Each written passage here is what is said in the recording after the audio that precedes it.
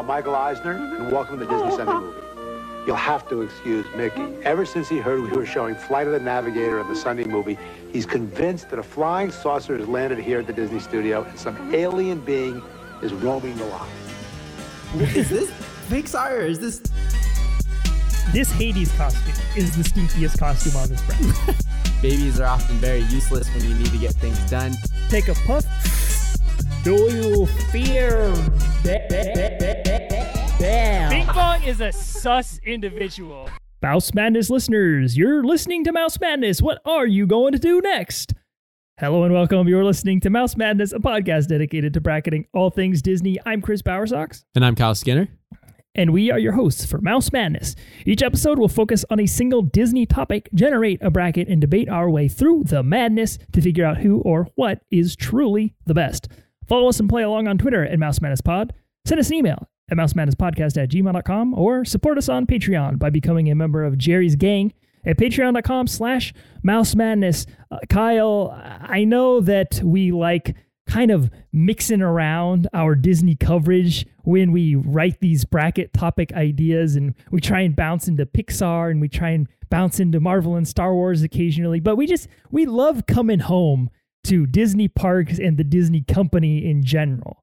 Yeah, especially Disney history, the history of the company. And we even, this topic that we're talking about tonight is what feels very niche to us. Like, why would we want to be talking about this? And so even before choosing it, we said, hey, why don't we make it an option for Jerry's Gang? Let's go ahead and throw it into the Jerry's Gang poll. That's exactly what we did. And so last week we did the best High School Musical number bracket, wrap that one up. And that was the winner of the Jerry's Gang poll bracket, but we had a tie. So this is the second winner of that Patreon poll. So if you want to get in on the polls, go ahead, join Jerry's Gang, $5 a month over on Patreon, patreon.com/mousemadness. And they chose the most quintessential Michael Eisner move. Now, Chris, for those people out there, maybe we should do a little intro on who this Michael Eisner guy is. Michael Eisner was the Disney company CEO from 1984 to 2005. He was sitting in that director's chair for a very long time. In 1983, Roy E. Disney, who's the son of Roy O. Disney, was like, our CEO right now, Ron Miller, the son-in-law of Walt Disney himself, he ain't cutting it. He's not doing it, and we gotta get this boy out. And Roy E. had his eyes set on a couple of execs from Paramount. One of those being Michael Eisner, who then was like, I need my boy Frank Wells to come with me because I feel like I'm the creative guy and Frank is the business guy, which Roy E. really liked because that's the same relationship that Walt and his father Roy O. had, where Walt was the creative dude and Roy O. was the business guy. And so Eisner at Paramount had done such great work with their film division, including some massive IP hits like Indiana Jones, that this is what Roy felt Disney needed as a kick in the butt for their struggling animation studio and their struggling parks at the time, to be honest. So Michael comes in and he comes in hot. He aggressively negotiated a salary that put him as one of the most highest paid execs in America at the time. He got his way to a $750,000 a year salary with a $750,000 signing bonus and 500,000 shares in the company, which he would then later sell off for like $600 million or something crazy like that. After his first year, he earned a $6.8 million bonus, and he just kept on keeping on. One thing to know about Michael Eisner and his whole theory as to how to run these entertainment conglomerates was do it fast, do it flashy, and do it cheap. He would always take in these ideas, ask them what it would cost for them to do it, and he would slash those budgets. And that's just who he was. And that's how he was able to change the parks, change the animation studio, change everything about Disney so quickly. So with that kind of level set in mind, we were able to find a bracket of 16 of these like quintessential Michael Eisner moves under the guise of this is who he is. He's quick, he's flashy, he's going to cut some corners, but he's going to revive the Disney company. And that's exactly what he did. So I'm super excited to talk about this because I've been knee deep in Eisner history for the past, what feels like a month, living, breathing it. So I'm excited to talk about it. And we had to bring in our own resident Michael to help talk about the Michael Eisner moves. It is Michael Davis. Mike, welcome back. Michael Eisner could not be here today, so next Michael. Imagine. That's where all of your Patreon money is going to, is we're going to get Michael Eisner on the pod. Get him on a cameo. Oh, that would be beautiful. Mike, how you doing? Are you an Eisner guy? Do you know much about Eisner? Do you, especially being a Walt Disney World fan, that was a big focus of Eisner over the years. So do you know a lot about this guy? I wouldn't say I'm quite the academic on Michael Eisner, but I definitely know a little bit of Disney history and kind of some of the things he's done. Obviously, he kind of brought in the golden age of Disney animated films, as well as some of some good things and bad things done in the parks, but we'll get into that. Oh, yes. Yes, we will. Yes, we will. But before we do that, we got to talk about what we have in our hands and in our cups. Chris, what are you drinking for your spoonful of sugar this week? So I went over to the local Bevmo, Bay Area-based alcohol chain Bevmo, and I got myself a drink. It's one of those that like sometimes a spoonful of sugar comes along where I crack it open and I just cannot resist taking a sip of it, but I managed to resist. It's not a sour ale, but it was next to the sour ales, and it's called the Hermitage or Hermitage Brewery, which is a Sacramento brewery. It's called the Wild Goose Chase. Okay. And Gueuze is Geuze, and I guess it's a type of beer. Okay. I Googled it and it said it was the champagne of beers, so it's supposedly very dry and very bubbly. So let's get it's also in this kind of like tiny wine bottle looking thing. So I don't know if I was supposed to pour it into a glass or not, but I'm just gonna take it straight to the dome. Let's see it. Does look like a little champagne bottle. I freaking love that. Whoa. I love that so much. Whoa. Describe it to me. What's going on over there? It's like when you eat a piece of sour candy and like your entire tongue just starts like salivating from the sides and the tip and like the bottom. It's like it doesn't have like a fruity addition to it, let's do a lemon sour or like a grape sour. Like this is just straight up like essence of sourness. But it is very dry, and it's sweet without being sugary. There's no like sugar added to this or like there's no flavoring. It's just straight up like probably the metal flavor from the big vats and mixed with it being a young, like unripened. It's from like unripened beer things that they make. I think Gueuze is Belgian. Yeah, Belgian Gueuze. It's a blend of wine barrel and fodder aged beers with notes of lemon and tropical fruit. So 10 out of 10. I might have to. Wow. I might be a Guzman. Guzman. Kyle, what do you got? Oh man. Well, Chris knows what I got because he happened to come over to my house this week, so we could do a little Jerry's Gang double feature recording where we just released. As you've heard this, we've released one of the episodes. It was our Multiverse Madness review that we discussed, a little Doctor Strange. And after that, Chris and I did a little special something for Jerry's Gang.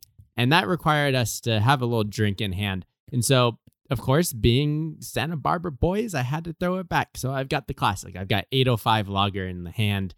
I'm really excited to have this fuel my Eisner rants because I'm sure that there's going to be a few of them. Michael, what you got over there? All right, guys. I'm also joining in on the beer party. So it is getting nice and warm down here in Florida. So want to get something nice and refreshing. I have something from Wicked Weed Brewing Company from Asheville, North Carolina, I think. Yep. And it's called Coastal Love Hazy IPA. Oh, I like that can. Yeah, what do we got on there? Is this some sea stars or? Looks like some a coral reef with a little lighthouse in the background, some waves, a couple fish. Giving some Nemo vibes. It's But Nemo. let's see how it tastes. Nemo's Hot Box Ale. Oh my gosh, that's refreshing. Oh. Ooh, might need a couple more of these. Oh, So, you're going to need a couple more of those. I can guarantee that. At least it's refreshing in summertime. You got the summertime flow going. You are just living your best Florida summertime life right now. I love that for you. yes, sir. Florida man relaxes Florida and man. podcasts at the same time. Florida man drinking Nemo's Hot Box Adventure. So, Michael Eisner, sure, sort of a niche topic, but it's definitely one that a lot of people have opinions on. Totally. If they know their Michael Eisner history, their Michael Eisner trivia, and honestly, their Michael Eisner contributions to the Disney company. So, we did manage to find a demographic for this bracket, and we had to go up to them and ask them, hey, what is the most quintessential Michael Eisner move? Kyle, what was that demographic? We let the interns get out of the park this time, and we actually sent them to a baseball game. We sent them to a Los Angeles Angels of Anaheim baseball game, and they walked around that stadium and they asked folks, what is their most quintessential Michael Eisner moment? When they think Michael Eisner and Disney, what do they think of? And now you're like, why the Angels? Well, that's because Michael Eisner actually bought the Angels at one point in his tenure as the CEO of Disney. And so we're going to be talking about that because that was obviously at the top of Angels fans' minds and that made the bracket. But if that made the bracket, then what didn't? That's what we're about to talk about. What missed the dance? And for me, the biggest one is the Disney Cruise Line. Michael Eisner's whole thing when he showed up was to be flashy, do it on the cheap, grow fast. And part of his strategy there was, where are we leaving money? Where have we not been? And to him, it was the rest of the world. So from park expansions to stores, he needed to get out of America. And part of that was establishing the Disney Cruise Line. He was like, there's a whole tourist industry that we're missing out on. All we have to do is take the model that something like Carnival has been using for years and years, throw some Disney skin on it, call it a cruise line. And to this day, they're still making ships. I'm pretty sure last year we had the first sailing of the Disney Wonder or something like that. So, or the Wish. So the fact that it has lasted this long, people really obviously love it. And it made a big impact on Disney's overall takeover of the world. They've created an island, for heaven's sakes, in the Caribbean, right? So I think that is very Michael Eisner to find an angle that hasn't been found yet and try and dominate that market. So I feel like that missed the dance. Chris, what about you? Super sad to not be talking about DCL because I am a former Disney Cruise Line passenger. Sure are. When I was 13 years old, the perfect Michael Eisner age to do one of his creations. And I would have liked to have talked about it, but maybe on a future episode. And I hope to get on another one day. So some missed the dance for me. Number one, the McDonald's deal, the exclusive Disney McDonald's partnership. Now, Disney and McDonald's had a relationship that dated all the way back to Walt Disney's days in the military. Dude drove an ambulance with Ray Kroc, the founder of McDonald's, and to think that those two served together and also built two of the most disgustingly large corporations to ever exist on this planet is just wild to think about. Yeah. But I mean, that was such a huge part of the way a lot of people our age interacted with the Disney brand was through that McDonald's deal. And I mean, come on, I have to give a shout out to some of the nighttime entertainment that was created under Michael Eisner's tenure, namely Fantasmic, but more namely Light Magic, baby. This is a production that totally blew the standards out of the water when it comes to nighttime entertainment, expanded the parade route in Fantasyland, and the level of entertainment that we're accustomed to today. A lot of it's thanks to some of those things that Michael Eisner put into place. Michael Davis, what are some missed the dance for you? So I only have one, and it's really not even too big a deal, and most people wouldn't even notice. But Michael Eisner is responsible for the removal of Mr. Toad's Wild Ride from Walt Disney World. So now, if you're somebody like me, you have to go all the way to Disneyland to go through hell. Poetry, Mike, poetry. Yeah, that's true. And that, I think, is a one example that could be an entire bracket of it in and of itself when it comes to Michael Eisner. It's just Michael Eisner removing things. That's a bracket. And Mr. Toad from Walt Disney World, number one on that list for sure. All right, Chris, it's time. We got 16 that are worthy of us talking about this time around. The most quintessential Michael Eisner moves. Let's go ahead and cue that dramatic music. And let's get started. We're going international with the number 1 seed. It's the Disney Parks expansions. Putting the ink in Incorporated. Coming in at number 2 is the Disney Renaissance. Hold on to your hats and glasses because the number 3 seed is the addition of Thrill Rides. Take my money because the number 4 seed is Disney Stores. You better get the 5 seed before it's gone because it is the Disney Vault. It ain't easy being green, but it's easy having green.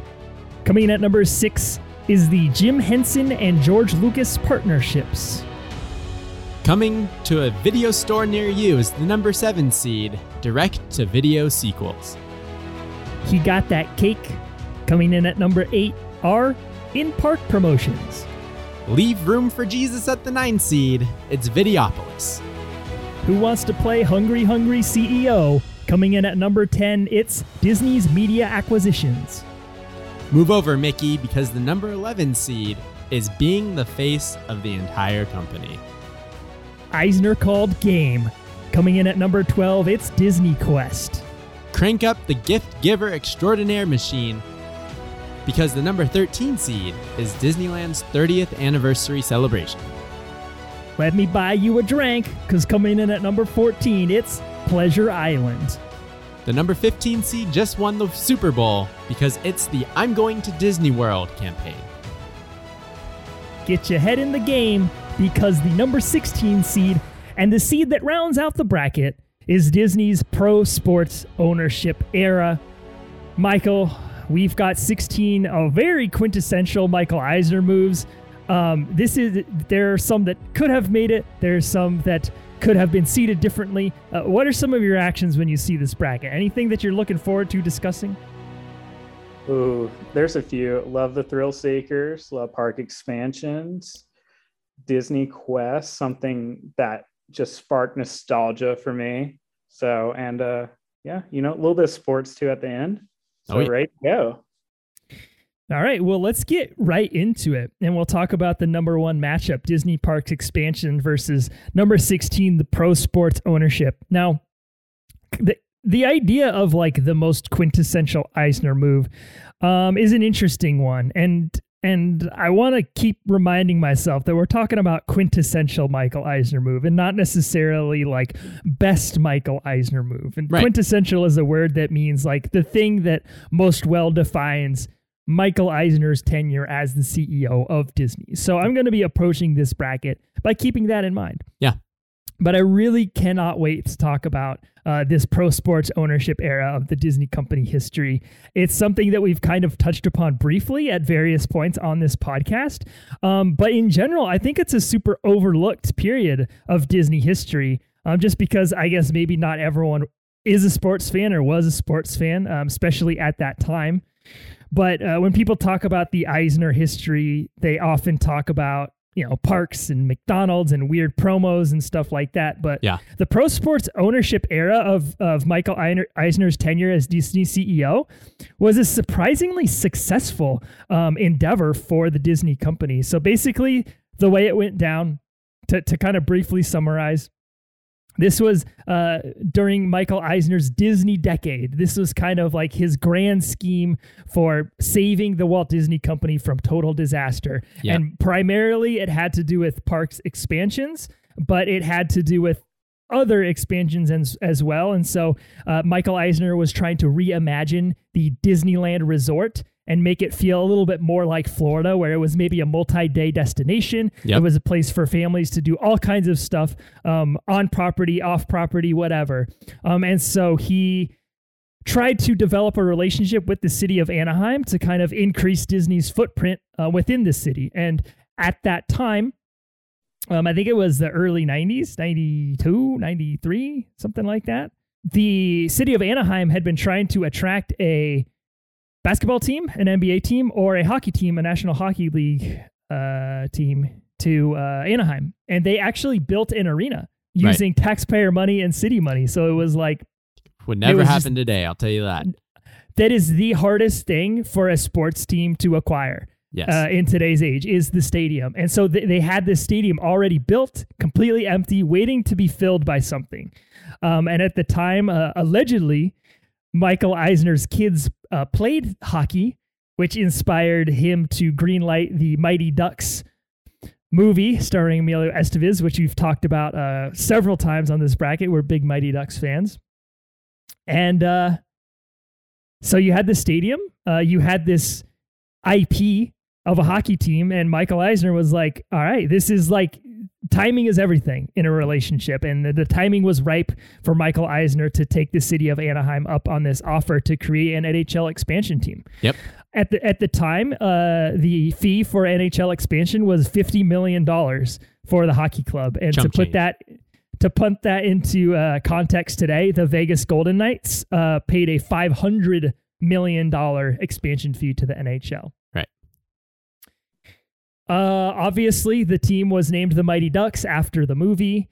But what was perhaps more interesting was the way that they executed the brand itself, creating the logo, creating the colors, and naming the arena. They left the logo creation up to a fan contest.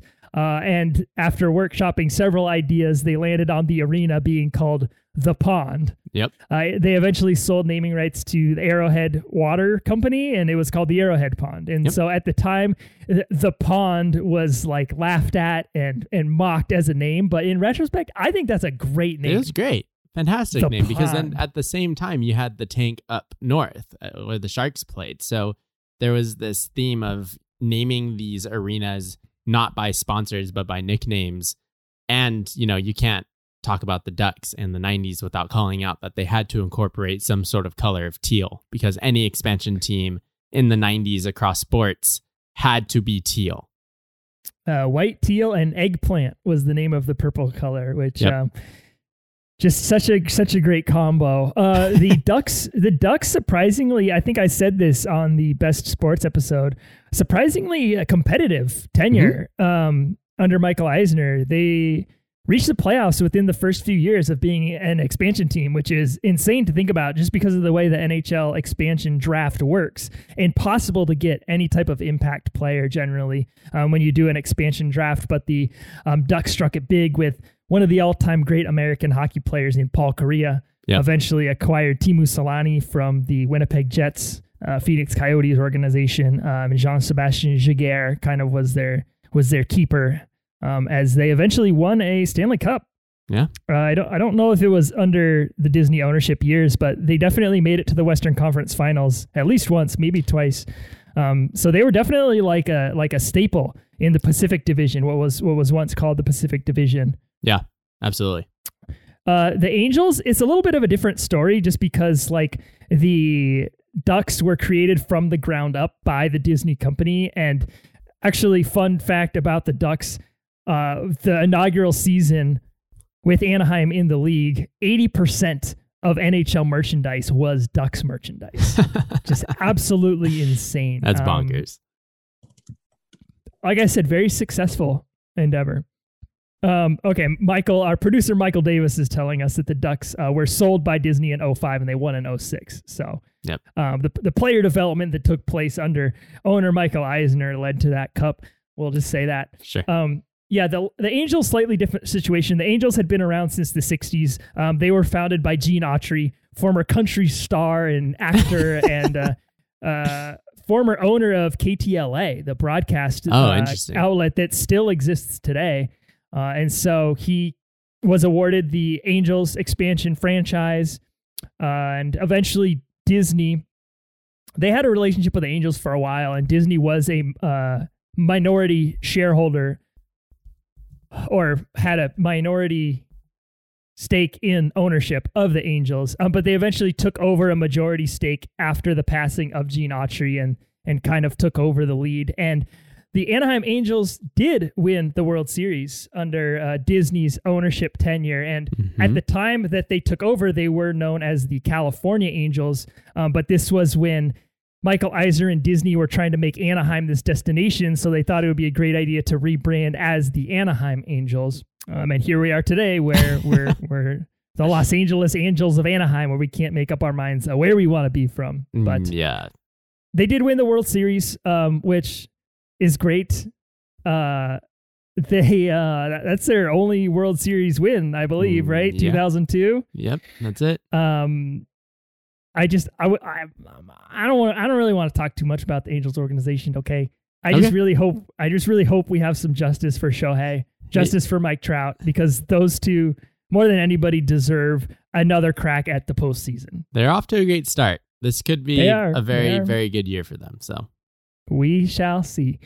Rally Monkey, I think, is the only other notable thing that happened under Disney's ownership of the Angels, which was a funny thing, I guess. There's a very famous Bower Sox home movie of me and my brother doing a Rally Monkey infomercial because we thought it was one of the most ridiculous concepts ever. Because it was. The Rally Monkey craze was insane. No. I really, really love this era for the Disney company. I think it's a great idea and kind of lays the groundwork for multimedia ownership of sports franchises and sports as an asset of a larger media operation. So I just think it's a really important part of sports history, of Disney history, of entertainment history. I think it's so cool and so interesting. That being said, it's going up against the Disney Parks expansion, which was the head of the horse that was the Disney decade, and just took the Disney parks from a pretty awesome place for families to go to being what we know it today. This was the stepping stone to being the total world domination that Disney has become. So I am advancing the Disney Parks expansion, even though I think there certainly is an argument to be made that this creative business choice by Michael Eisner to acquire these two sports franchises is somewhat quintessential. Yeah. And what makes it even more quintessential, Eisner, is that his son influenced the decision. And the son comes into play in other aspects of this bracket that we'll talk about, including the parks expansions. But him trying to find an area in which Disney hasn't put its hands in and capitalizing on it is very quintessential Eisner. However, with the parks, Disney had stopped caring about them after Walt's death. Really, that's what happened. Actually, after Roy O's death, they kind of were like, now we don't really got to focus on Epcot and making it this prototype community of tomorrow. Like, we can do whatever we want because Roy and Walt are dead. And what are they going to say? Ron Miller was kind of sinking the animation studio and the live action studio. And that's where Michael wanted to focus on, was Disney live action and the parks. He didn't care about animation.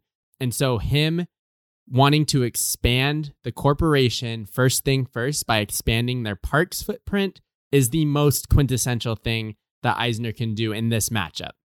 So I'm agreeing with you. We'll dive more into like what makes the parks expansions even more Michael Eisner in the next episode. But Michael, do you agree with our choice here? 100%. I mean, the park expansions, it's just too much of a heavy hitter. I'm as big a sports fan as anybody. And I'm an Anaheim Ducks fan too. So that's... Oh, are you really? Yes, I am. Wow. Had no idea. All right, let's move on to this next matchup. It's the number 8 seed In Park Promos versus the number 9 Videopolis. And I think that, Chris, when we talk about Videopolis, we're going to let's tag team that. Let's talk about that together, because that's definitely something that we really like. I think as a concept. It's the best. But I'm going to start with the 8 seed In Park Promos. So Disney at the time, as I just kind of alluded to, by the time Michael Eisner shows up, the parks were in pretty bad shape. They hadn't seen anything really new since New Orleans Square, since Disney World's Magic Kingdom had opened, the new kind of version of Epcot had opened, and everything stalled out. They were creating bad movies. People were showing up to the parks, but they didn't have any sort of incentive to keep coming back. And Michael saw that as an easy area of expansion. And so he said, what can I do to get people into the parks while we plan these expansions? And he came up with these ideas of park promotions. You hadn't really seen it a ton. You saw some of it in Walt's day with like date night at Disneyland, where the park would stay open a little bit longer and they would have bands and stuff, but not to the extent of Michael Eisner. So Eisner comes in and says, how can we get the most out of what we have without spending as much as we need to? And so some of these promos are bonkers, which is kind of quintessential Eisner. He liked to have these flashy ideas, but without any real basis of how to get it done completely. And so some of them are like Disney Afternoon TV and Disney Afternoon Avenue. So in Disneyland, while he's building Toontown, while he's expanding the park with Critter Country and Splash Mountain and all of that, he puts together this temporary land. Now, by today's like Disney Parks fan standard, they would not allow a like temporary land to go up. And here he is taking up the space from Storybook Land canal boats all the way down to Small World, and basically overlaying any attraction that's in that area, but then also setting up temporary facades. And this was all in the synergistic, which is another quintessential Michael Eisner theme of the syndicated TV shows. So not even the shows that they're making in real time, but shows that have been around and now are just on replay on Disney Channel and even ABC, like Tailspin, like Gummy Bears, like Rescue Rangers. And he's setting up meet and greets, the Phantom Boat, the motorboat cruise that used to be in Tomorrowland is now motorboat cruise to Gummy Glen. And there's just a bunch of like cardboard wooden like cutouts of like the bears around. You got to meet up with Baloo in front of his dressing room. Like, like the thing, it just, nothing really made sense, which is an Eisner thing. It was just kind of plopped in to try and get people interested in coming to the park to see what it was. And that example is pretty later on in his, like, we're going to expand where you need to get people into the parks with these promos. But the one that is just mind-boggling is Mickey's Birthday Land in Walt Disney World. Because this was a super temporary land that was really the test ground for Toontown in Anaheim. But what was crazy about this one was that it was made to celebrate Mickey's 60th birthday in 1988. And the land was 3 massive circus tents. And the front of those tents were these temporary facades that were themed after, like, oh, here is, Donald Duck's shop. And you would go into a big circus tent that was poorly themed, but the facade was just this like cardboard cutout thing. Mickey's house was actually constructed, but you had these like weird fake storefronts that were obviously 2-dimensional, not like the stuff that we have today. This ended up changing into like Mickey's Starland in 1990. It turned into Mickey's Toyland in 1995 so that they didn't have to rip it all out. And then lastly, it became Mickey's Toontown Fair in 1996. And these promos are just, it's an attempt is being made, but you don't want to invest. And that's huge Eisner. And then I can't talk about promos without talking about WDW Castle Cake. Epic. It's so good. It's just so good. And it's this type of stuff they would never do anymore because people would get mad. Like, just do it again. Yeah. And the castle was made like a massive birthday cake at Magic Kingdom for Walt Disney World's 25th anniversary. When Lilo and Stitch came out, they TP'd the castle to promote Lilo and Stitch, get people in the parks, get excited about Lilo and Stitch. The Disneyland 30th celebration promotion was much bigger and is something else completely. So we're going to be talking about that separately. But then my favorite Eisner promotion, Eisner era promotion, is the X Games experience at DCA in 2003, which we discussed heavily in our 1.0 conversation. And this one's definitely has Eisner's paws on it, because he was very into the X Games. Once he acquired ESPN, they even included an X Games section in the ESPN store, the first one that they opened up. So Eisner was very into the extreme sports. So these promos to get people in are just like so poorly thought out, so poorly executed, and yet they were greenlit and happened. And I feel like that's very Michael Eisner. It's up against Videopolis. Videopolis was a teen dance club that takes place in the Fantasyland Theater, what is the Fantasyland Theater today. And this place was, how do we connect with the MTV generation and get them to come to Disneyland? Oh, I know, a dance club. And the story of Videopolis is amazing. I think like it's really important to hammer home that idea that this MTV generation was a thing, and it's important. Like the MTV aspect of it is important. You know, like people like us that were born after the peak of MTV, I don't think really understand how important that was to the development of the youths of the late 80s and mid 80s, late 80s, whatever. It was like they talk about the corruption of youth. And it started with the 1960s countercultural movement and hippies and Woodstock, and then hit a second peak in the 80s with MTV. And I think it's kind of hitting a new peak with TikTok, but that's a conversation for another time. But the MTV was huge. It was gigantic. And here's Eisner again, recognizing that there's an area that they can dip their little paws into and maybe make some money off of. And this is getting them into the parks, right? They need to revitalize Disneyland, and here's a way to do it by bringing in this generation that if they show up and go to Videopolis and then walk around the park, maybe they want to bring their families, which they'll be having in the next 10 years, to come to Disneyland. You've established this kind of brand loyalty. But here's the quick and fast of Videopolis again. You have something that from idea to opening only took 105 days to happen. And it was only done for $3 million. That is so cheap. That is so cheap. And most of that money probably went to the fact that there were 70 television monitors and two 12 by 16 foot video screens. And as you're there dancing, like any other nightclub at this time, the music videos of the songs you're dancing to are playing on these screens. They would also have like live dance performances and like DJs and that kind of stuff. But it was a nightclub for what they felt the teen generation would want. With it came a lot of issues, perceived issues by Disney that they didn't want to have. They thought that they were attracting gang life, and they were very afraid of like the type of people that were going to be coming into Disneyland. They were very afraid of what they called homoerotic dancing, and they put it in the rules that there was no homoerotic dancing to be had at Videopolis, which is, in the era of this don't say gay bill and Disney, seems like they have a track record for this kind of stuff. So as you can tell, it didn't last.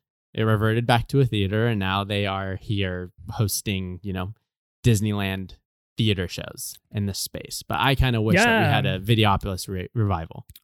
We saw different incarnations of it appear. Mad Tea Party, Tron, right. Electronica. Yep. Like this idea still gets kicked around occasionally. So I wouldn't say it's entirely dead, even though the space is empty. I just would also like to point out that this is the second time that I have jinxed a no-hitter live on the Mouse Madness podcast. Oh, my goodness. The Giancarlo Stanton just hit a 2-run home run. Oh, my goodness. Baseball beware. We're jinxing no-hitters out here. In this matchup, I'm going to go with the park promos. I like Videopolis as an idea and as a concept that happened, but I feel like the the quickness of these park promos that Eisner put together and popped up and forced these Imagineers to try and make happen, and then the lackluster review of them as people showed up, is very indicative of an Eisner theme. You see it with a lot of his parks that he popped up, mainly Euro Disneyland. You see it with his films and his idea around films and animation and the direct to VHS and the sequels and all of this stuff. It just feels like this knee-jerk reaction. How can we get people in or sell them on the idea of something new without creating anything new at all? Feels very money on the table. I'm Michael Eisner. I'm going to revive this company financially, maybe not creatively. So I'm going to go with the 8th seed. I am not. Okay. Videopolis, as you said, is an idea that we both just really like. Yeah. I mean, I have daydreams of getting all of Jerry's gang down into Videopolis, and they hit a little April Shower Trap remix, and we're just Yes, sir. Sipping on some of that alcohol they now serve at Disneyland. And, yes, sir. Come on, that sounds like so much fun. It does sound like so much fun.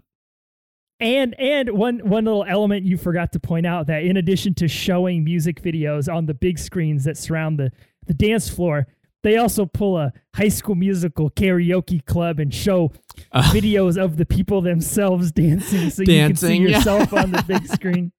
Oh gosh. I mean, it's cheap. It's a cheap operation. They actually borrowed set pieces from the LA Olympic Games to help kind of expedite this process.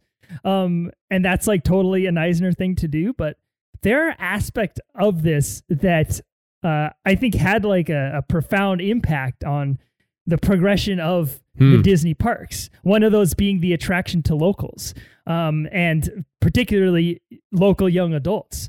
I mean, this is the exact reason why they had to sunset the annual pass system in Southern California. There's just so many young people that want to come here, and it all started with Videopolis.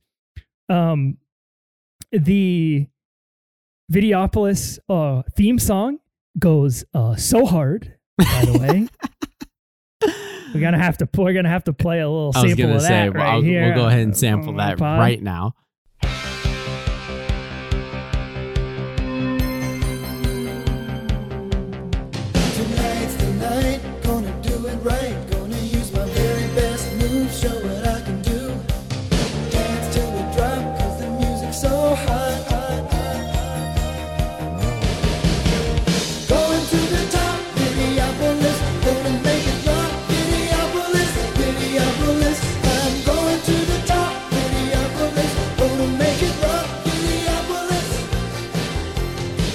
But perhaps the most important thing that Videopolis did for the Disney parks, the first ever Disney Parks churro. You're right. You're very right. They're looking for snacks to serve. They're like, we need a snack that's portable, handheld, cheap. Yep. Enter the churro. Well, it's not cheap anymore, but all of those other things. It's cheap to make for Disney. Yes. Okay. Yes. It's literally fried dough with some sugar. Yep. I'm going Videopolis, like definitely. And I get you on some of these funny, weird promos that Eisner did. Like, yes, they are weird, but I mean, I just love me some Videopolis. So Michael's breaking the tie. Okay. Both arguments are very compelling, but I'm going to base it on one thing and one thing alone. I've never heard of Videopolis. Whoa. I honestly feel like I'm quite the Disney fan. So to think about seeing this bracket, and this was the first time I've heard of this. And it's very comparable to something that we do have in Orlando down at the Disney Boardwalk Resort called Atlantic Dance Hall. And there's also another similar place called Jelly Rolls. Huh. Mm. Yeah, they're both just kind of like these dance clubs where one of them has dueling pianos and the other one plays like old music videos where people are dancing and having a good time. But yeah, so I'm gonna have to go with the promos on this, and it just, I don't know, when I think of Michael Eisner, the Videopolis thing did seem very compelling because it was cheap and it was easy to install, which is very Eisner.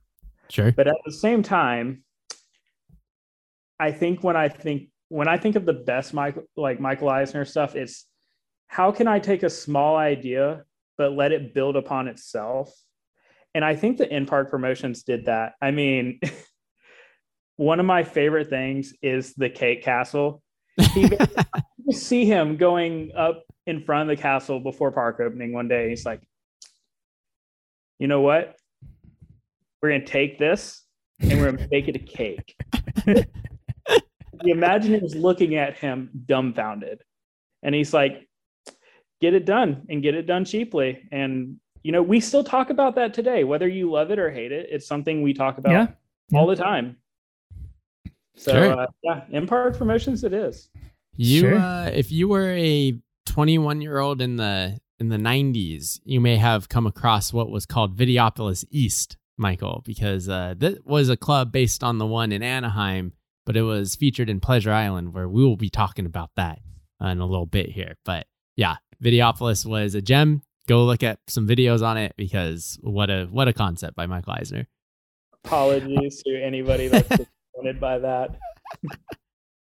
All right, let's move on to the next matchup. It's number 4, Disney Stores versus number 13, Disneyland's 30th anniversary. Kyle, you're going to have to help me on both of these, because I don't really know what either of these. I mean, I know what a Disney store is, but I don't have any factoids. So the Disney stores came out of the fact that Disney only licensed their merch, in which they were making about 6% of the total sales revenue off of. And when they were kind of thinking about what merch in the parks look like, they were like, why don't we also have merch outside of the parks that we own and make all the revenue on, as opposed to just skimming the 6% off the top from your local, Target or JCPenney or whatever. So they put this dude who was in charge of business development, his name is Steve Burke, in charge of like, hey, we want to open Disney stores and you're going to be the guy that figures out how we do it. And so Eisner was like, we need to test this out. And they did so in Glendale, at the Glendale Galleria, whereas they used for everything. They put in the first ESPN store there. They planned to put like a Disney Quest there. But they instead used Disney stores, the first one there, and ended up being so successful that they expanded until it reached 749 stores worldwide in 1997. That's what it peaked at. A fun fact about it was that they sold it off in 2004 to the Children's Place. So they went back to the licensing and said, here you go. Disney stores are you, Children's Place. And then Children's Place went bankrupt, and so Disney had to buy it back. And then they changed the name of the Disney store in New York City to World of Disney, so that it was more associated with the parks arm of the company and not the consumer products arm of the company, where there was less money. And that's why in like 2017, they started closing all of their stores. So that's why not many of them exist now, except for the big World of Disney stores. But basically, they saw, once again, an opportunity to expand, and they did it. And Disneyland's 30th anniversary, I don't even know what he did for that. Oh, baby. Let me tell you about this promotion. 50th anniversary, right? Disneyland, they had the parade. They did the we're going to paint some of the attractions gold, and it's going to be so classy and so wonderful. And to me, that was peak park anniversary celebration. Michael Eisner said, put a big gift machine in front of the front gates, and every multiple of 30, they're going to win something. Whether it was like a t-shirt or a car, like whatever the gift giver extraordinaire decided to give you, that's what you would get. So it was this big like clock thing that had a countdown as to like every time somebody went through the turnstile, you would see it, and every 30 guests would win some sort of prize. Recently, there was somebody that tried to redeem the tickets that they won during this promotion, and there was a big stink about it, and Disney wasn't going to honor it. And then the LA Times wrote an article about it, and then they ended up honoring it. I don't know why they didn't just, here's your $100 ticket, like go spend that in merch and we'll just call it even, you know? But they did that promotion. They brought back for the first time the Main Street Electrical Parade. So here's the MSEP showing up for the first time as a revival. The debut of Videopolis happened during this year and in honor of this year. So Videopolis strikes again. But the biggest thing was the fact that, like, to get people to come recognize that this park that up until this time people didn't care about was celebrating an important milestone by putting a massive gift machine in front it's just what Eisner Brain does.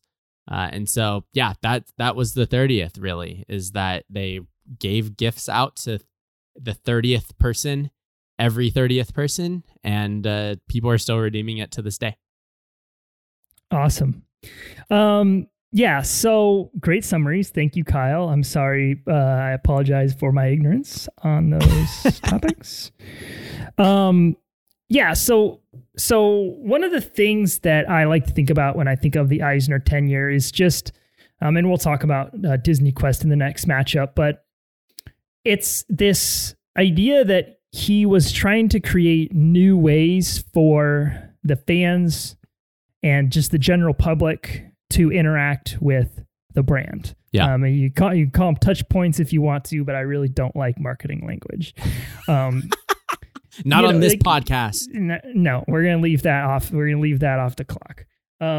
The McDonald's deal, great example. You know, like you have, you going about your day, you want to get a hamburger and boom, Disney's in my face. Boom, Mickey's in your Happy Meal. Sorry about it. Mickey is inside my Happy Meal. Emperor Cusco is next to my French fries.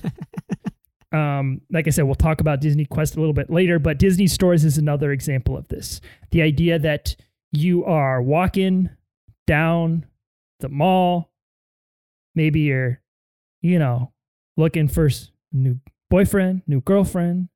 Sure. Just chilling. This was peak mall era in the world. Yeah. Hopping. It's a totally tubular place to be, everyone. So what are we going to do? Let's check out the Disney store. Yeah. Let's check out those Hercules toys. Let's check out that stuffed Mickey Mouse, little Winnie the Pooh.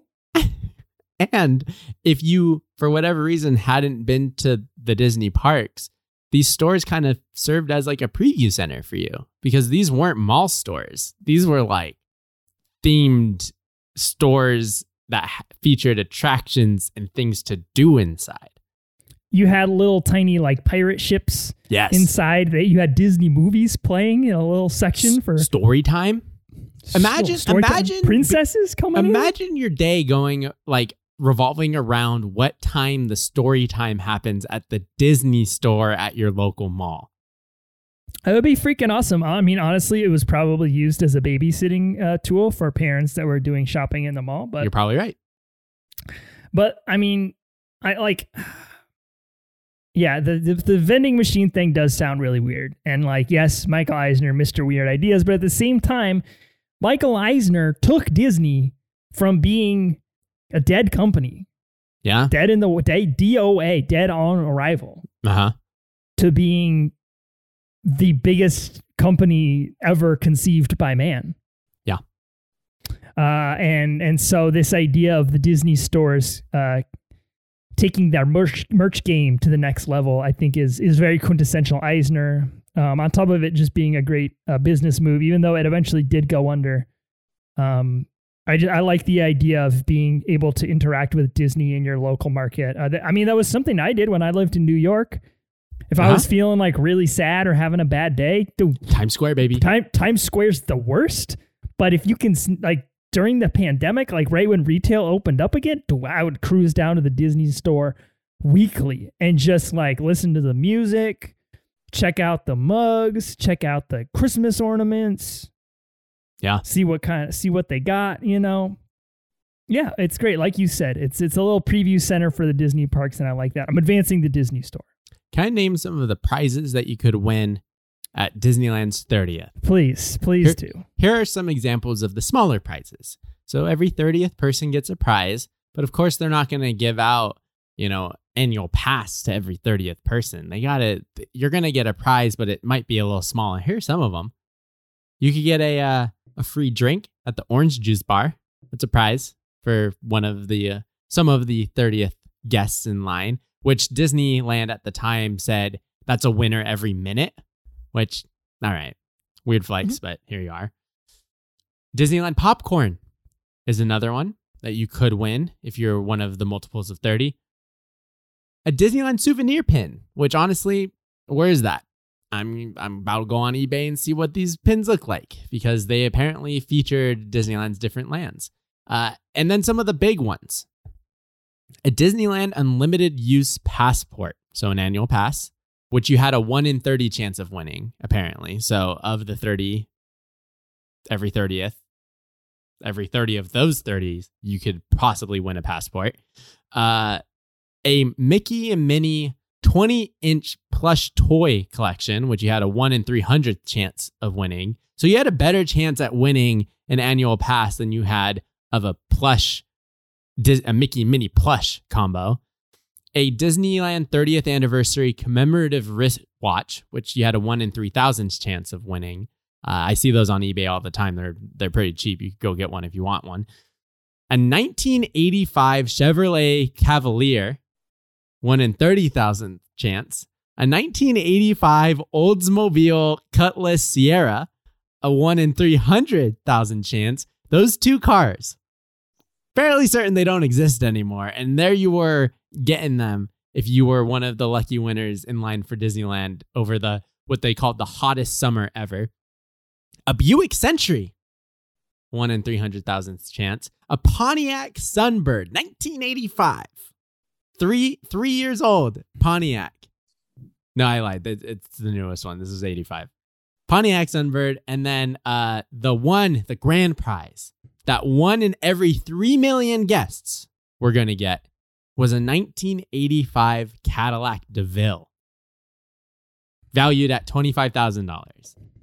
The promotion material is fantastic. The Disneyland 30 years logo is iconic. I love it a lot. But I think that the winner here is definitely the Disney stores. It is money left on the table, and they own that stuff already.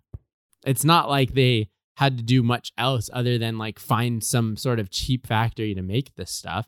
And then I think it also was part of like Eisner's Disney decade mantra of expanding, taking over the 90s and making it all about Disney. What better place in the 90s to do that than show up in malls where people were shopping, getting their social lives on? So I agree. Disney stores for sure. Michael, any issue there? Not at all. It's definitely the Disney stores. So we'll probably talk more about that later on. But oh my gosh, I was just cracking up at those prizes. I just cannot even imagine being like a normal person walking into the park with my family and like this like bell or alarm goes off like ding ding ding, you're a winner. Oh man, and every minute apparently. Like they just pull over this like spinning wheel or something and ticket, and it's like, you won a brand new car, and you get all excited and you find out it's a 1985 Pontiac. Pontiac Sunbird. That's like today you roll up and it's like, all right, let's spin the wheel. You've won a 2022 Nissan Leaf. All right, come on, EV. Enjoy, it's an EV, bro. It's an Enjoy EV. your small car that you just won from Disneyland. And in this day and age, it would have Minnie Mouse dots on it. So you're out of luck there. Now, if all the cars were like Disney themed, that would be tight. Like, give me a Goofmobile, like a Cadillac Cruella DeVille. Give me a straight up, a literal Lightning McQueen. Yes, you get to drive the character car out DCA as your prize. Oh, I'm sorry. You've been awarded a Tomater. Oh gosh. All right, let's move on here to the next matchups. Number 5, Disney Vault. Number 12, Disney Quest. The Disney Vault, we all know it. If you're listening to this podcast, you know what the Disney Vault is. Basically, Disney was not down at the time to release their films to VHS when VHS had first come to play. And that's because they were releasing their movies theatrically, like every 6 to 7 years. They would show, Alice in Wonderland over and over again every 7 years back to theaters. And that's how they were making a lot of their money. So some of the flops like Bambi, like Pinocchio, when they first came out, were gaining popularity later on in these theatrical releases. A lot of it was because of nostalgia. Like the movies themselves weren't audience loved at the time. But if you were a kid seeing it for the first time in the 40s, and then you're showing it to your kids in the 60s, then there's going to be some love there just by nostalgia. And that's how these things started becoming quote unquote classics, or at least that's how the Disney company branded them. And so once VHSs showed up, the company was like, yo, we got to get into this VHS game. And they're like, that might cannibalize our entire, theatrical release thing, but we'll go ahead and we'll give it a shot. And so the first VHS release was Robin Hood, 1984. This is right after Eisner shows up. And right after that was Pinocchio. The price for VHS for one of these movies was $79.95 in 1984, which is about $225 today. Oh my God. And the reason why they did that was because Eisner didn't want to be out the game. So he unlocked the vault, or perceived vault, before it was branded the vault. Let these two out and said, we're going to mark them up so high that only video stores can afford them. And so we'll make money off of multiple rentals as opposed to the consumer buying it and then never giving us money to see it again. But after a while, they started seeing that like other companies weren't having that issue. So the holiday season of 1985, they re-released Robin Hood Pinocchio for $30 and it took off. So they went into this model of every 6 to 7 years, a film would come out into theaters again. So you would see Snow White in 1986. The next year, Snow White would come out on VHS for a limited time before it went, quote unquote, back into the vault. That vault language stuck with them up until basically Disney Plus. And so in order to continue to resell this idea of like back into the vault, they started branding the re-releases out of the vault. So this time, Pinocchio's third time out the vault is now part of the Diamond Collection. Oh, did you have the classics Pinocchio? Well, this is the Diamond Pinocchio. And the only difference is that we have about 2 minutes extra at the end of the VHS of a making of, but it's only 2 minutes. So we didn't really have to do a ton. Then once you get to the Blu-ray and DVD portion of the vault, that's where they started adding a lot more of the extras. But even those prices were crazy. Even those went up to about $40 to today's money, which is quite a bit to pay for a DVD. So Little Mermaid was the first film that came out in theaters for the first time and then was immediately released on VHS afterwards. And they saw that it made so much money that that's now the model. The movies are gonna come out, and instead of going directly into the vault, they're gonna go directly into VHS and then into the vault, and then you'll see them about 10 years later. That's the Disney Vault. That's the marketing scheme. We've all been scammed for a very long time. It is bonkers that people have been collecting these films as if the collections are worth anything, because it's really just Disney gatekeeping. And then they release Disney Plus, and oops, joke's on you. We can now watch most of these movies anytime we want for our $5 a month or whatever they're charging us these days. It's up against Disney Quest. And Chris, I feel like you have a better foundational knowledge of Disney Quest than I do. So I'm going to let you take this one. Disney Quest was such an idea that was ahead of its time, but at the same time was a terrible idea because it's like Tomorrowland, where the technology will always be moving faster than the concept.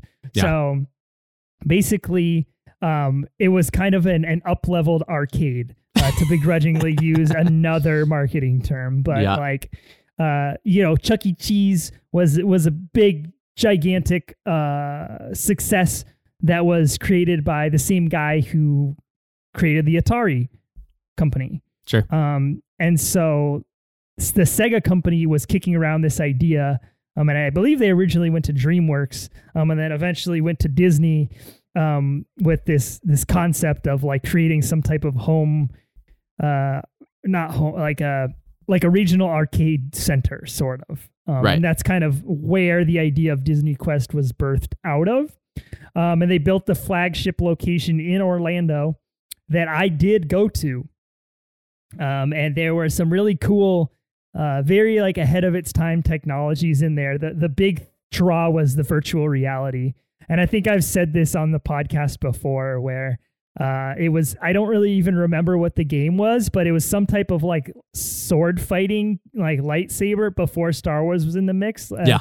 And you put this giant headset on, and it was one of the worst smells I've ever smelled in my whole life. It was like, I think it was the foam that was maybe on the headset, but it literally smelled like someone spread their ass cheeks like in my face, and I just sniffed it. It was so bad. You know what I forgot to mention at the very top of the show is the fact that we have a brand new theme song for our Mouse Madness show. And one of the bits that is in the brand new theme song, which if you're a part of Jerry's gang, you've already heard because we dropped it on Patreon already. So go to Patreon and listen to the theme song that was produced by my brother. Now we actually own a theme song as opposed to ripped one from SoundCloud. But incorporated in the theme song is Chris talking about how Hades is probably the stinkiest costume ever. Now, do you think that Hades costume smelled a little bit like this Disney Quest headset? Yeah, probably. I think mold is a factor that's in that smell as well. It kind of had that sharpness to it that maybe like a cheese has as well. It was just so unforgettably disgusting that like my brain, it's still baked into my brain. Oh my goodness. But the VR experience was somewhat cool. Yeah. There was also this really cool Buzz Lightyear game. And I think it was called Astro Blasters, actually. And it was the original Astro Blasters. And it was like you drove these little like bumper cart type things that had like a cage around them, and they shot like cherry balls out of the... that's what those are called, right? Cherry ball, the little red playground ball? I never heard a name Michael for those, knows. but I guess so. Never heard of a cherry ball? No. And then you just like shot them at the other people that were driving around. It Amazing. was kind of like, it was like you were playing a little tank game. But the best game was this Pirates of the Caribbean game that was basically, they used the same tech that's in Midway Mania, where there were like little cannon things that you pulled this cord, and you're on like a little mini pirate ship simulator with 3 other people, and you're like going from side to side of the ship to like shoot sea monsters and stuff, and it was so much fun. Oh gosh. But the majority of Disney Quest was completely busted. Everything was broken, and like corners of it just like had the lights off, and you could tell there used to be a game there, but there isn't a game there anymore. And it was just I think really hard to keep up with all of the different moving parts that were inside. They attempted a location in Chicago, actually, a Disney Quest location, and it failed, and it went out of business very quickly. And then the Disney Quest idea was killed and eventually was replaced by the NBA experience. And I don't know if that's still there or what, but yeah, that's Disney Quest. All right, right on. Thanks for that. Yeah, it's such an interesting concept, especially around the like themed entertainment era of like themed restaurants and these Chuck E. Cheese things. And then you get like the ultimate one in Disney Quest that didn't quite see the success of as maybe some of the other ones. But I'm going to go with the Disney Vault here. And the reason why I'm going to do that is because Michael was known for taking other people's ideas and often taking credit for them or just making them happen. Like a lot of the times these ideas weren't his. And the vault is that.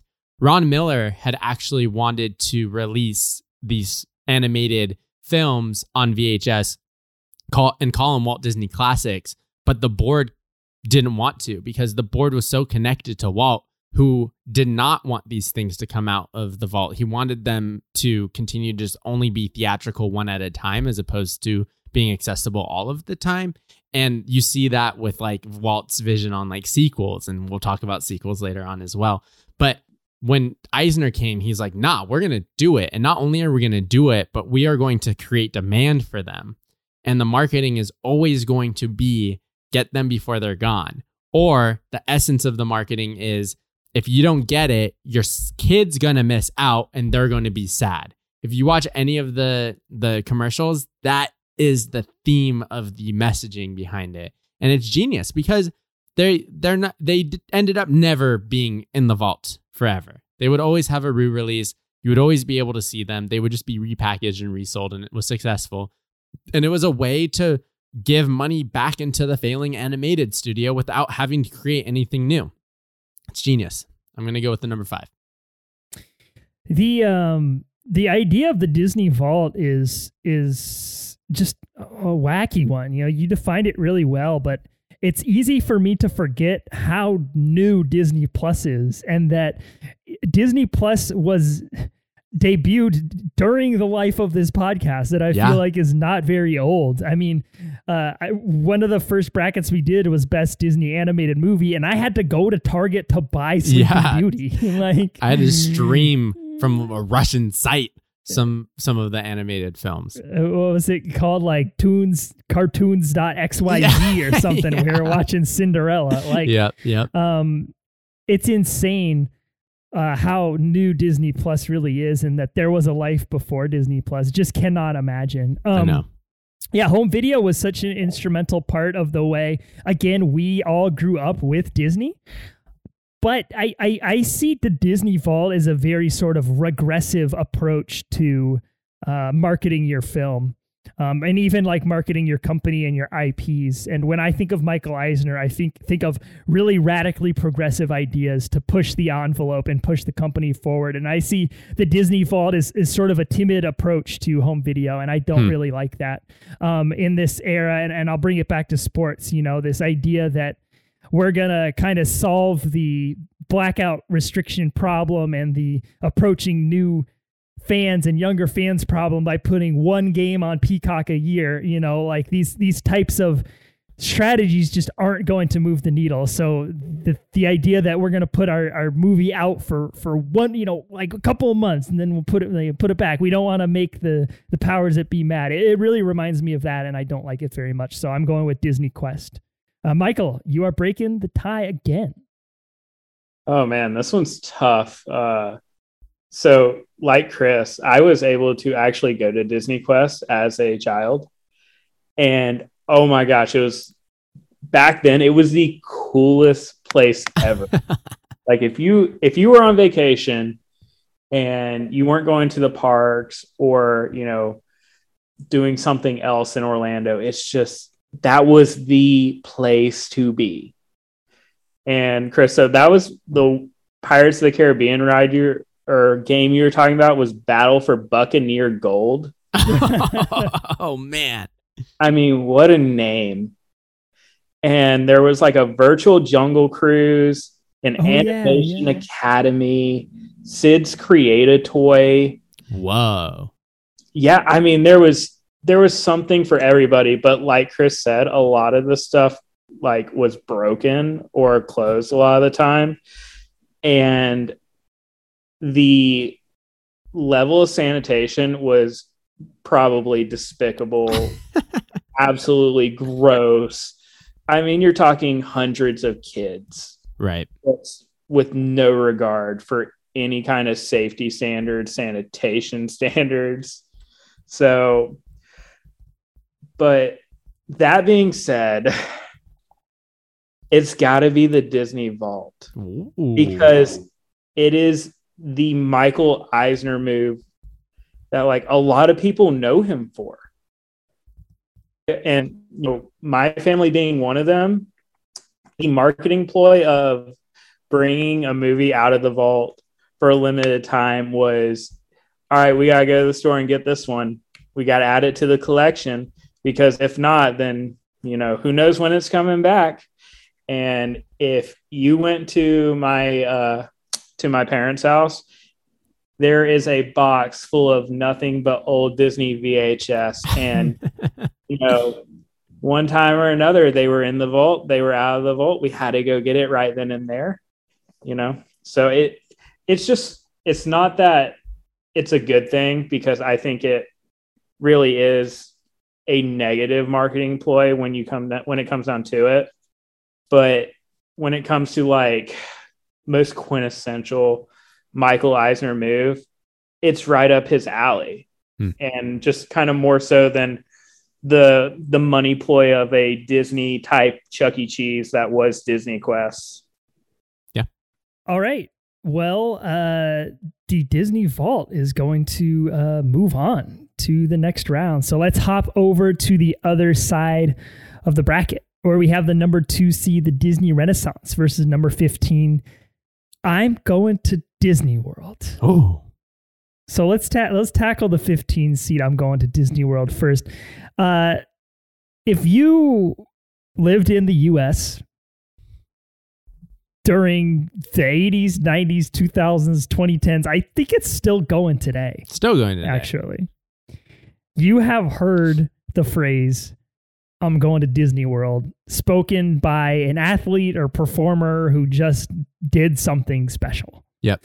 It usually has to do with an ESPN or an ABC broadcast, and they say, Rob Gronkowski, you just won the Super Bowl. What are you going to do next? And he goes, I'm going to Disney World. Yep. And that's it. It's basically just kind of a synergy between Disney Parks, the travel branch of the Disney Corporation, and the sports, the broadcasting. Yeah. Kyle, I don't know if you have any like fun info on like backstory and how this was created. Yeah, I do actually. Wasn't created by Michael Eisner, or the idea didn't even come from him. It came from his wife. They had dinner with the first people to ever fly around the world without stopping. This was in 1987.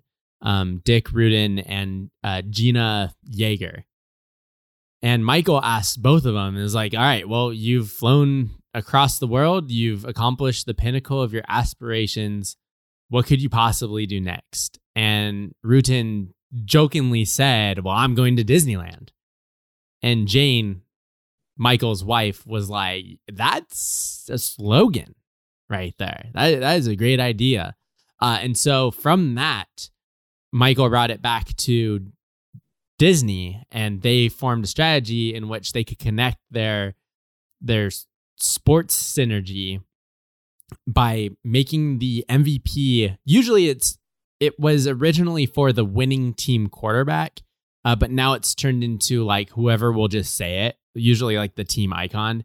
But they paid the first winning quarterback to say this, who was Phil Simms, who played for the New York Giants. And Phil, instead of saying I'm going to Disneyland, said I'm going to Disney World. And that changed the slogan before he even got off the ground.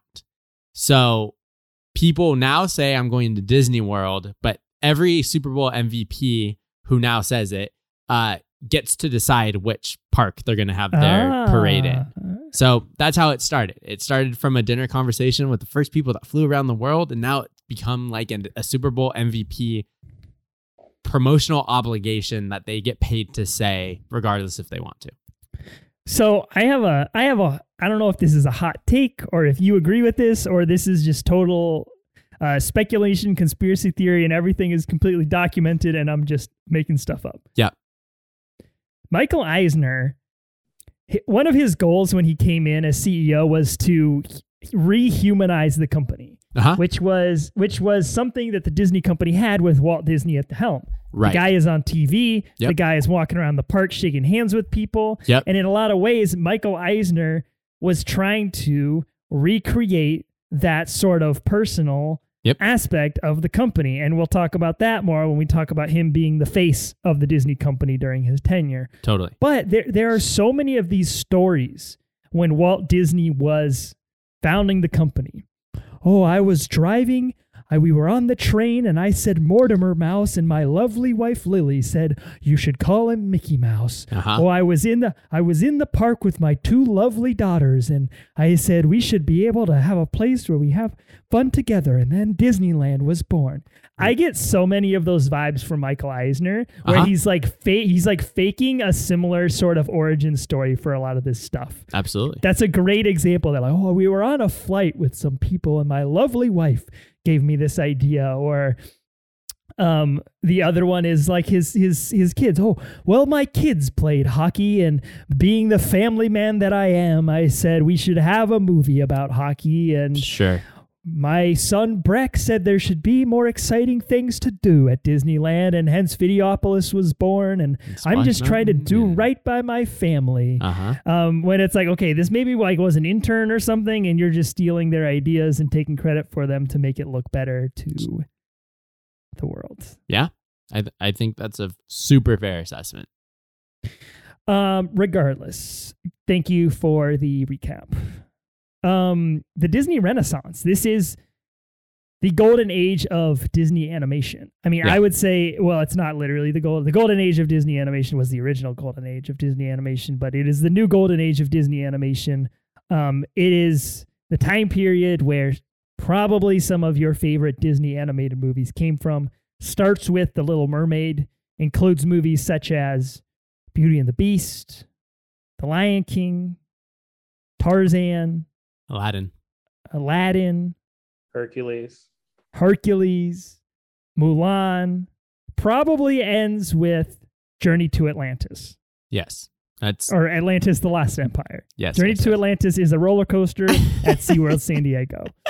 So these are some good movies, and they're great musicals. So some of the aspects that define this period are the recruitment of Broadway personalities to write songs and lyrics, including Alan Menken, Howard Ashman, Tim Rice, Elton John.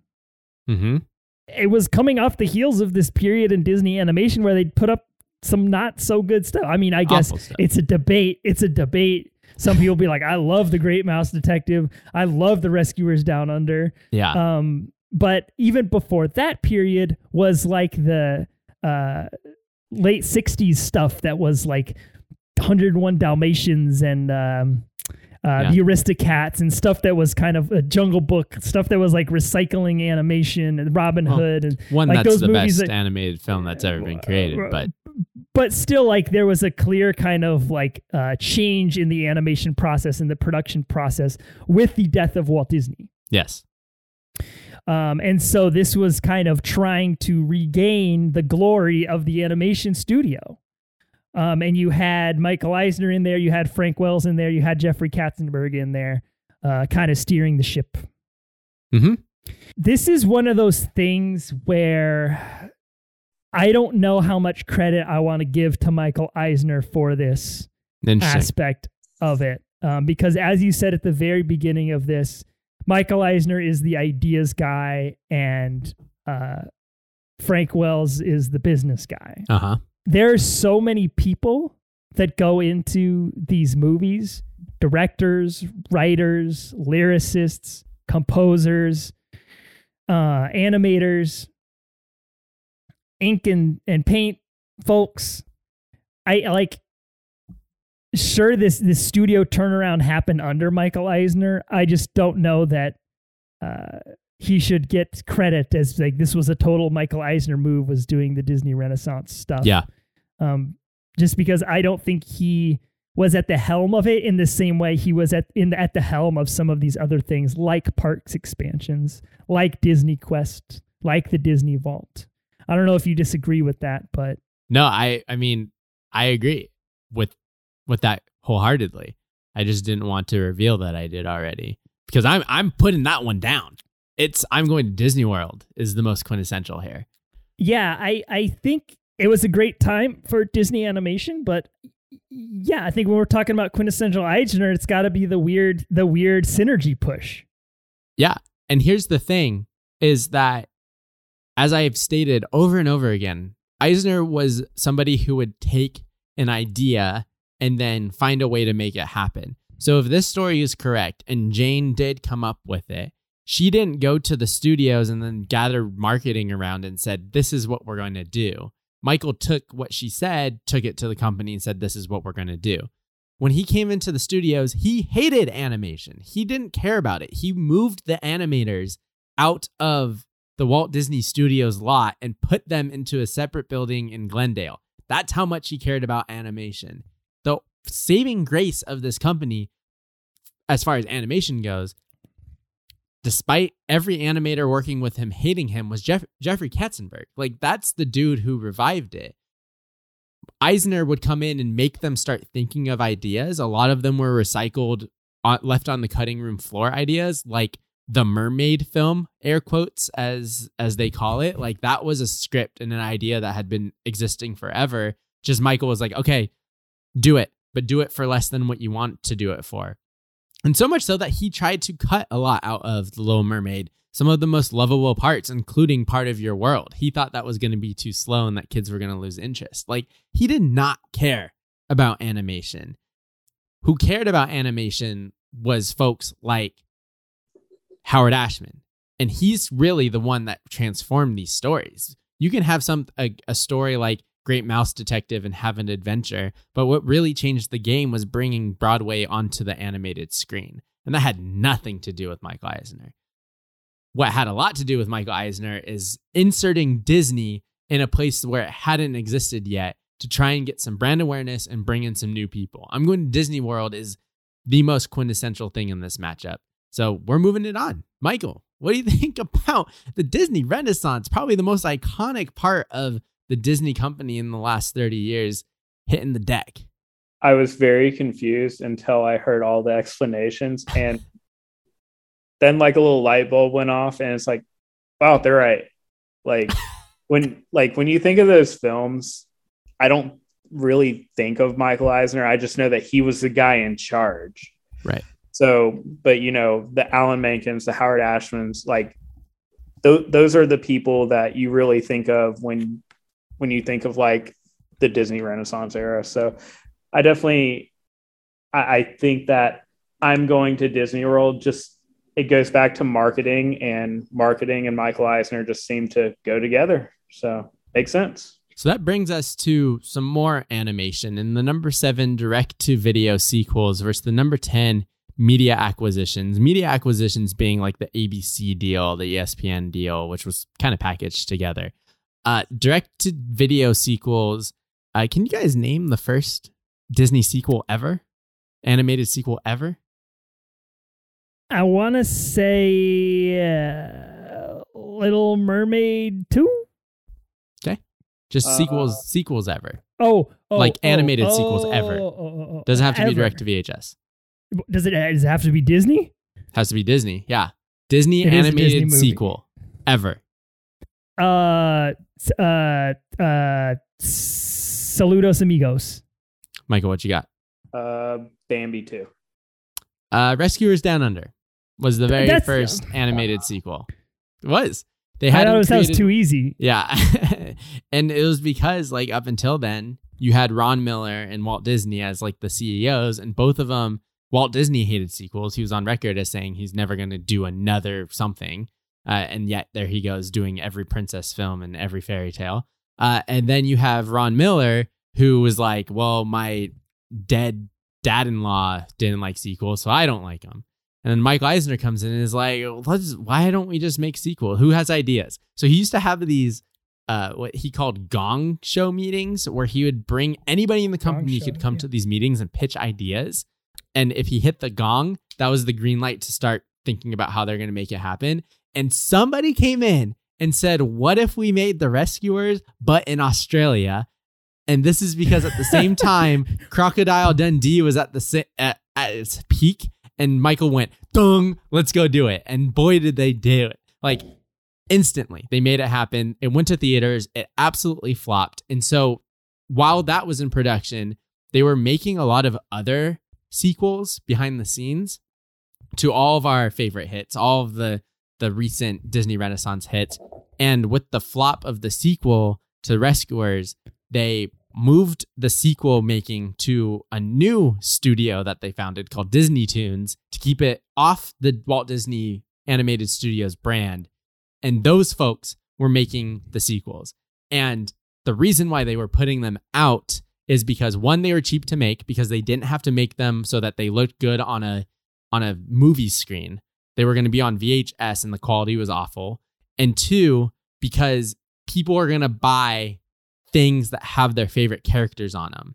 And they need to see the continuation of Ariel. They need to see the continuation of Aladdin's adventures. And so the first big one that they released was The Return of Jafar after Aladdin had come out.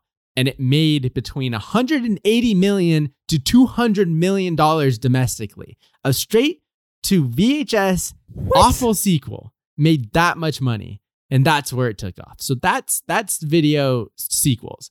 One, Michael Eisner hated animation. He comes in, the Renaissance starts happening. VHS re-releases of the films are taking off and they're doing very well. So what's left then to create cheaply done sequels to successes in theaters and release them straight to VHS along with the VHS of the actual film. It's just a money-making machine and people ate them up. I mean, one of Mandy's favorite Disney movies of all time is what? Belle's Enchanted Christmas? That was one of the straight to VHS sequels. So it worked. And Eisner saw it and he moved them from theatrical to VHS because he saw the success there. So it was a smart move and it made them a lot of money. Media acquisitions. Eisner actually worked for ABC before Paramount. And so he had a relationship over there. And so he was essentially concerned with the fact that he was paying Fox to host his Disney afternoon TV block. And here he is being like, why don't we do it? Like, why are we paying somebody or why are they paying us a licensing fee and making all of the money off of ad revenue when we could just do it ourselves? And so ABC was in the middle of this corporate raid of an era in corporate America where like Comcast wanted to buy Disney and all of these big mergers were happening. And so Michael used that as an opportunity to go after ABC, which then packaged up ESPN with it. And he saw that as now we're in the TV game. And that acquisition made Disney the largest media conglomerate that the world had ever seen. Like, it owned so much media property, so much more than any other company ever did ever, which is crazy. But not anymore because Disney's still doing it. They're just buying up everything. And here we begin with our acquisition strategies. Now, not quintessential Michael Eisner is a successful acquisition or a successful partnership because he went ahead and failed with many notable ones, one of them including Pixar, right? And so this was a success story that then breathed life into not only ABC, but now they can start producing live action content with their TV series, which is an area Michael Eisner was really well known for and really loved. But also they can get into sports, hence Mighty Ducks, Angels. They're taking over everything. So that's kind of where the media, acquisition stuff comes into the fold here. It also kind of feels like, their focus of getting to an older audience with some of their Disney promo. And you can now host all of your Disneyland specials there, and the history of ABC with the Disney company just makes sense because that's what the sponsorship that Walt used to pay for Disneyland and all this stuff. So it's very quintessential Disney, but I think that the direct to video sequels was a small investment for huge returns move that Eisner was always keeping his eye out for. So much so that he created a lesser than animation studio to make it happen and keep his pristine Walt Disney Animation brand healthy. It's just that saving face. It's that brand recognition that Eisner was known for. So I'm going to go with the number 7 here. Before I move on, I would just like to take this opportunity to try and jinx the second no-hitter of the night, as Justin Verlander has a no-no through 7 innings in Minnesota. Totally am a fan of Justin Verlander as a pitcher, but I hope he does not get this no-hitter. We'll see how that jinx works out. I'm actually 100% with you, Kyle. The idea that Disney growing as a media entity is what I think of when I think of Bob Iger, and not necessarily what I think of when I think of Michael Eisner as a CEO. Yeah. So I'm with you on the direct-to-video sequels. Let's move that one along. Michael D, do you agree? 100%. Great. So let's move on to the next matchup. It's number 3, the addition of thrill rides to Disney parks versus number 14, Pleasure Island. And this is a really, really good matchup. This is a great matchup.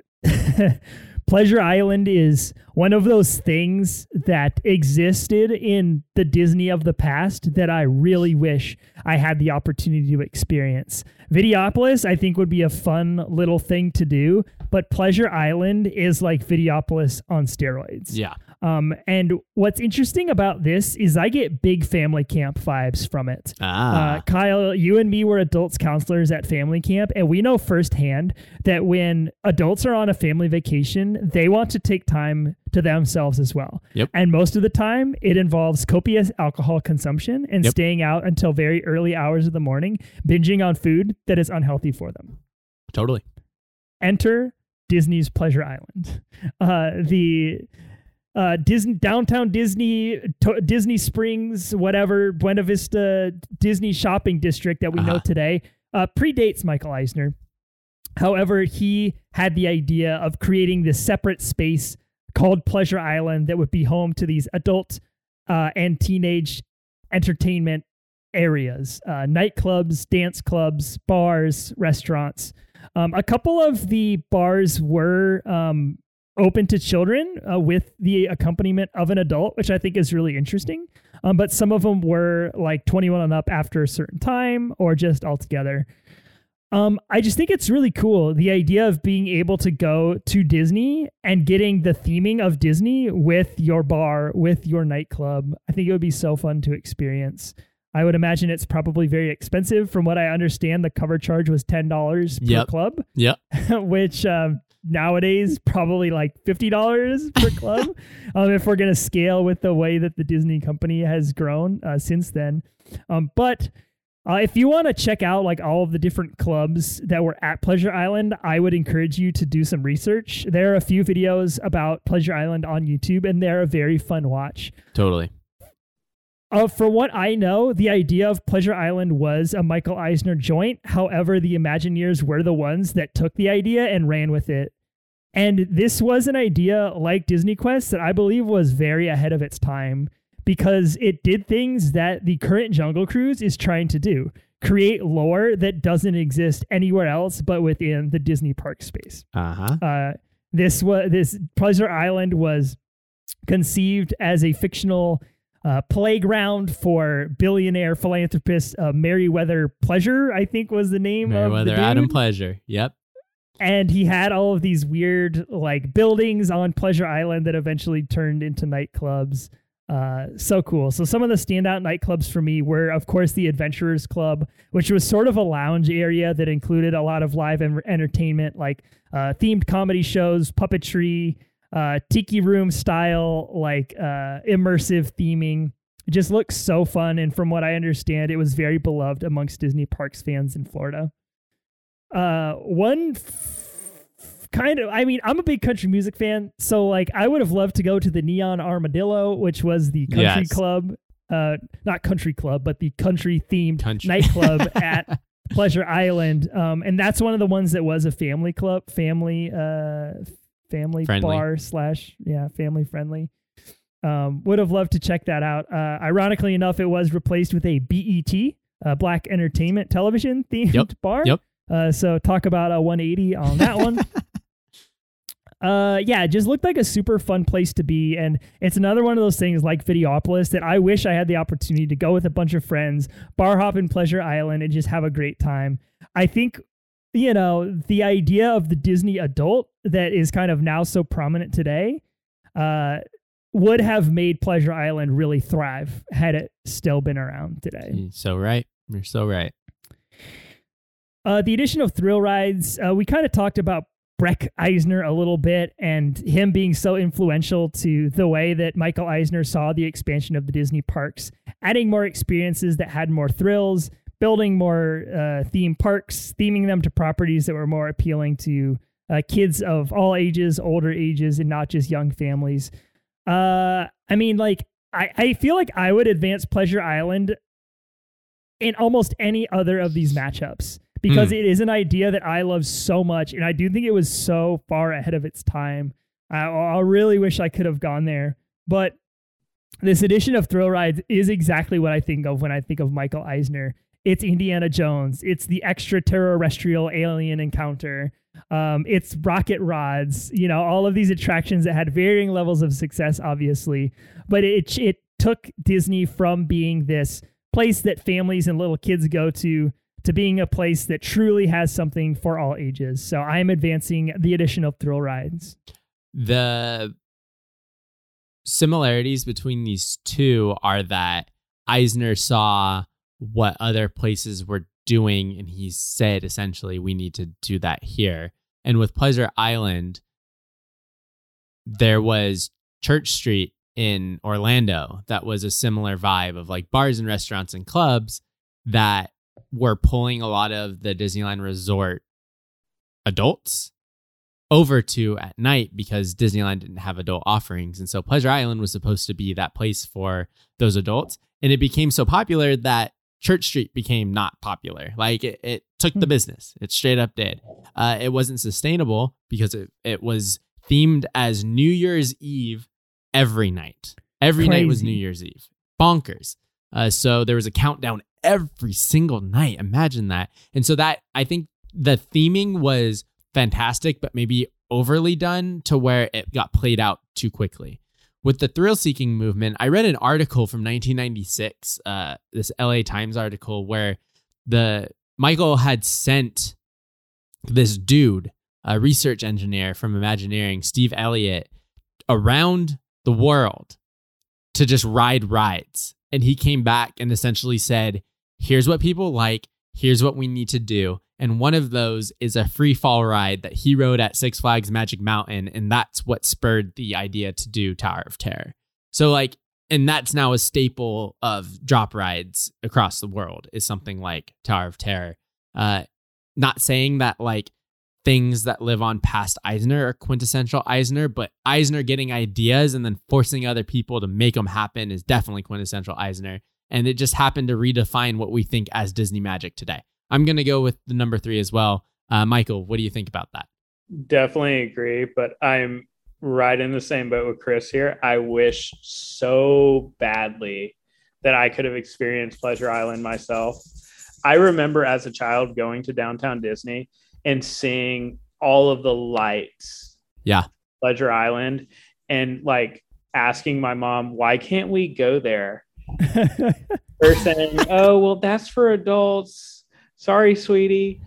And I just looking up the list of the places, Neon Armadillo looked lit. And just, I don't know. It definitely, they need to bring it back. There we go. I agree. Save your reputation. Bring it back. I agree. I wish that they were retheming the Anaheim Downtown Disney that they're doing right now to just Pleasure Island. Just bring back the neon nightclubs. I'm here for it. Let's do it. Instead, we're going mid-century, which I'll also accept. All right, let's talk about this final. What was that? Just give us the 90s back. Yeah, well, they're in full swing giving us the 90s back. All right, let's talk about this final matchup. It's the number 6 Jim Henson and George Lucas partnerships versus the number 11 Being the Face of the Company. And here's just no matchup. It's Being the Face of the Company for sure. the George Lucas and Jim Henson partnerships were very important to the future of the company, hence the park expansions across the world with Galaxy's Edge. But Jim Henson's family literally hated the fact that Disney acquired the Muppets, so much so that Frank Oz stated in an interview a few years ago that he thinks that the dealings and the negotiations with Michael Eisner is what killed Jim Henson. Like, like there's still animosity towards Disney for making this happen. And George Lucas's relationship with Eisner didn't form through Disney. Like, they worked together at Paramount, and Michael used that connection to bring George over. That's not very quintessential Michael. He used his connections, but he was also afraid to do so because he was afraid that they would dethrone him. So he kept his friends very far away from him, which is why he got rid of Katzenberger and he got rid of Michael Ovitz once Frank Wells passed away, and he brought Michael Ovitz in and then fired Michael Ovitz. Like, he kept his enemies way closer than his friends. So that partnership made a lot of sense, and it did great things. It brought us Star Tours, which was part of the Thrill Ride stuff, but it's got to be him wanting to be the face of the company, from bringing back the Sunday night A Wonderful World of Disney and him introducing every film, to him being the face of park celebrations, to his iconic, "Hi, I'm Michael Eisner." Like, that's who this man is. He wants to be the center of attention. That's what has to move on for me. I would just like to point out that on the second batter Justin Verlander faces since the B-Sox jinx, he has given up his no-hitter on a single to Giovanni Urshela. No hitters in this house. Absolutely not. Shout out to that one person who replied to you that one time about how jinxes aren't real. And I said, I've never not jinxed a no-hitter, so... Yeah. Kyle, I agree with you, definitely, with what you're saying about how these relationships really kind of were just a little precursor to what eventually would be Disney's relationship with these two creators. We can talk about some of these rides that came from the partnership when we talk about Thrill Rides next week, because some of that is sort of baked into there. But I'm with you. Being the face of the company, I mean, the fact that we have a Michael Eisner bracket speaks for itself. You know, like, that is a perfect example of the way in which Michael Eisner was so much at the forefront of this company. Yeah. So we'll move the 11 seed on. Michael, do you agree with this final matchup? Oh, of course. I mean, we wouldn't have this bracket if he wasn't all about himself. Very true. You're very correct. All right, folks, we've reached the end of this first round. We'll pick up next week in the Elite Eight, and that looks a little something like this. Number 1 seed Parks expansions versus the number 8 in-park promos. A little park-on-park action there. Down the brackets, the number 4 Disney Stores versus the number 5 Disney Vault. Across the brackets, the number 15 I'm Going to Disney World campaign versus the number 7 direct-to-video sequels. And rounding out our Elite Eights, the number 3 additional Thrill Rides versus the number 11 becoming and being the face of the company. Michael, thank you so much for being our resident Michael on this discussion on the Disney Michael. We appreciate you and your insight, and we look forward to having you back next time. Thanks for having me, guys. Happy to be the in-house Michael for the podcast. All right, everyone. Well, you know how to reach us. Do you have something to say about these Michael Eisner quintessential moves? Do you have a bracket idea, or would you like to hop on and be a co-host/tiebreaker on Mouse Madness? Email us at mousemadnesspodcast@gmail.com. Hit us up on social media. We are on Instagram, Twitter, Facebook, and Discord. All of those channels are linked in the description of this podcast. If you'd like to support us on Patreon, head on over to patreon.com/mousemadness, where you can become a member of Jerry's gang at the $5 level. Till next time, folks, what we're going to do next is we're going to Disney World.